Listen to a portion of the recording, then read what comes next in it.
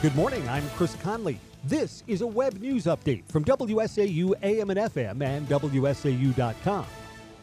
Republicans have their U.S. Senate candidate to challenge Democrat Tammy Baldwin. He is Eric Hovde. A formal announcement is coming next week. Republican businessman Eric Hovde will officially enter the Senate race next week. An advisor to his campaign confirmed to media outlets on Thursday. Assuming no other Republicans get in the race, this would pit the veteran incumbent, who's also served in the U.S. House and the Wisconsin legislature, against the multi-millionaire businessman whose holdings include a Madison-based real estate firm and several California-based banking companies.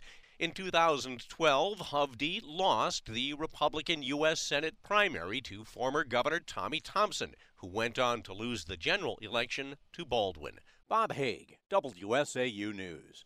The Wausau School Board was in special session yesterday reviewing the results of a survey and focus group comments about the characteristics we're looking for in the next school superintendent. More than 1,100 surveys were returned, mostly completed by parents and staff. 280 surveys also came in from community members. Keith Hiltz is retiring at the end of the current school year. That'll be June 30th. They hope to hire a replacement sometime in April. A Wisconsin Rapids man who was ruled incompetent for trial will have another competency hearing next week. Tommy Erdsman is charged with one count of attempted homicide and strangulation. He was suffocating a woman with a pillow and then stopped and told her to call police. A psychiatrist deemed him incompetent back in November, but said that could change with ongoing treatment. He'll be back in court on February 28th. One of the suspects in connection with an overdose death in a sober living facility will spend time in prison. Sean Reiner will spend 5 years in prison after pleading no contest to one count of manufacturing or delivering heroin.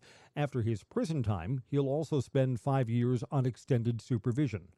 Marshfield has a new filtration system to filter out PFAS, or forever chemicals, from their drinking water.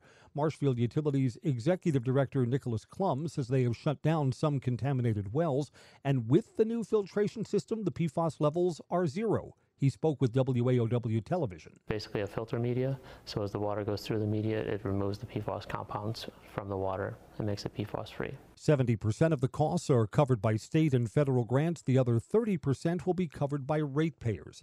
Medical marijuana will not make it to Governor Evers' desk at the end of the current session. Assembly Speaker Robin Vos says he still has the votes to get it through the Assembly, but the votes are not there in the state Senate. I've not had anybody come to me who was a supporter and say they have changed their position.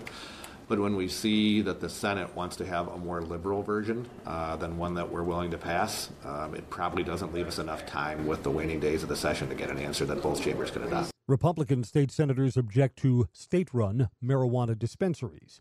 Fulton County, Georgia DA Fani Willis will be back in court today. It comes as the court determines whether she should be thrown off of the Georgia election case because of misconduct surrounding Trump prosecutor Nathan Wade. Wade says they split the costs of trips to Aruba, Napa, Belize, and a cruise. Willis paid in cash but could not produce any deposit receipts. Willis at first said their relationship was just one as friends and now concedes it was a romantic relationship. A verdict in former President Trump's civil fraud trial will come today. The New York judge overseeing the case has already ruled that Trump did engage in fraud and now will decide on penalties. New York's Attorney General Letitia James wants Trump barred from doing business in New York and fined $370 million. Kansas City is revealing new details about the shooting that broke out during the Chiefs' victory parade. More from Fox News Radio's Bill Magellan. Believe it or not, police still haven't filed any charges, nor have they identified any of the suspects in custody in connection with this shooting, and they're on the clock to do so. Kansas City Police Chief Stacey Graves announced that the investigation is ongoing and that prosecutors are still working on bringing charges, but if they're not charged, police are going to have to release them. And the gunshots rang out during the Chiefs' victory parade, injuring at least 22 people, including at least 11 children, all of which, thankfully, are expected to make a full recovery. Now, tragically, one woman was killed. She's been identified as Lisa Lopez Galvan, a mom of two and a local radio DJ. Police have 2 juveniles in custody. A third's been released after it was determined that they were not involved. Now the News 9 forecast. In for Justin Lowe, meteorologist Brad Miller. We'll see a mix of sun and clouds out there today. Colder with a high of just 23 degrees. A little breezy, too, with winds out of the west-northwest around 10 to 15 miles per hour. Partly cloudy tonight with a low dropping all the way down to 7 degrees. Winds out of the west-northwest 5 to 15 miles per hour. Partly to mostly cloudy for your Saturday. Could see a few flurries out there at times. A high of 27. Winds out of the west-southwest 10 to 20 miles per hour. Partly to mostly sunny on Sunday. Milder with a high back up to 34. That's your Storm Track 9 forecast. I'm meteorologist Brad Miller on AM 550, FM 99.9, WSAU. Get a forecast to your cell phone or smart device. Text weather to 39327 from WSAU and WSAU.com. Chris Conley, WSAU News.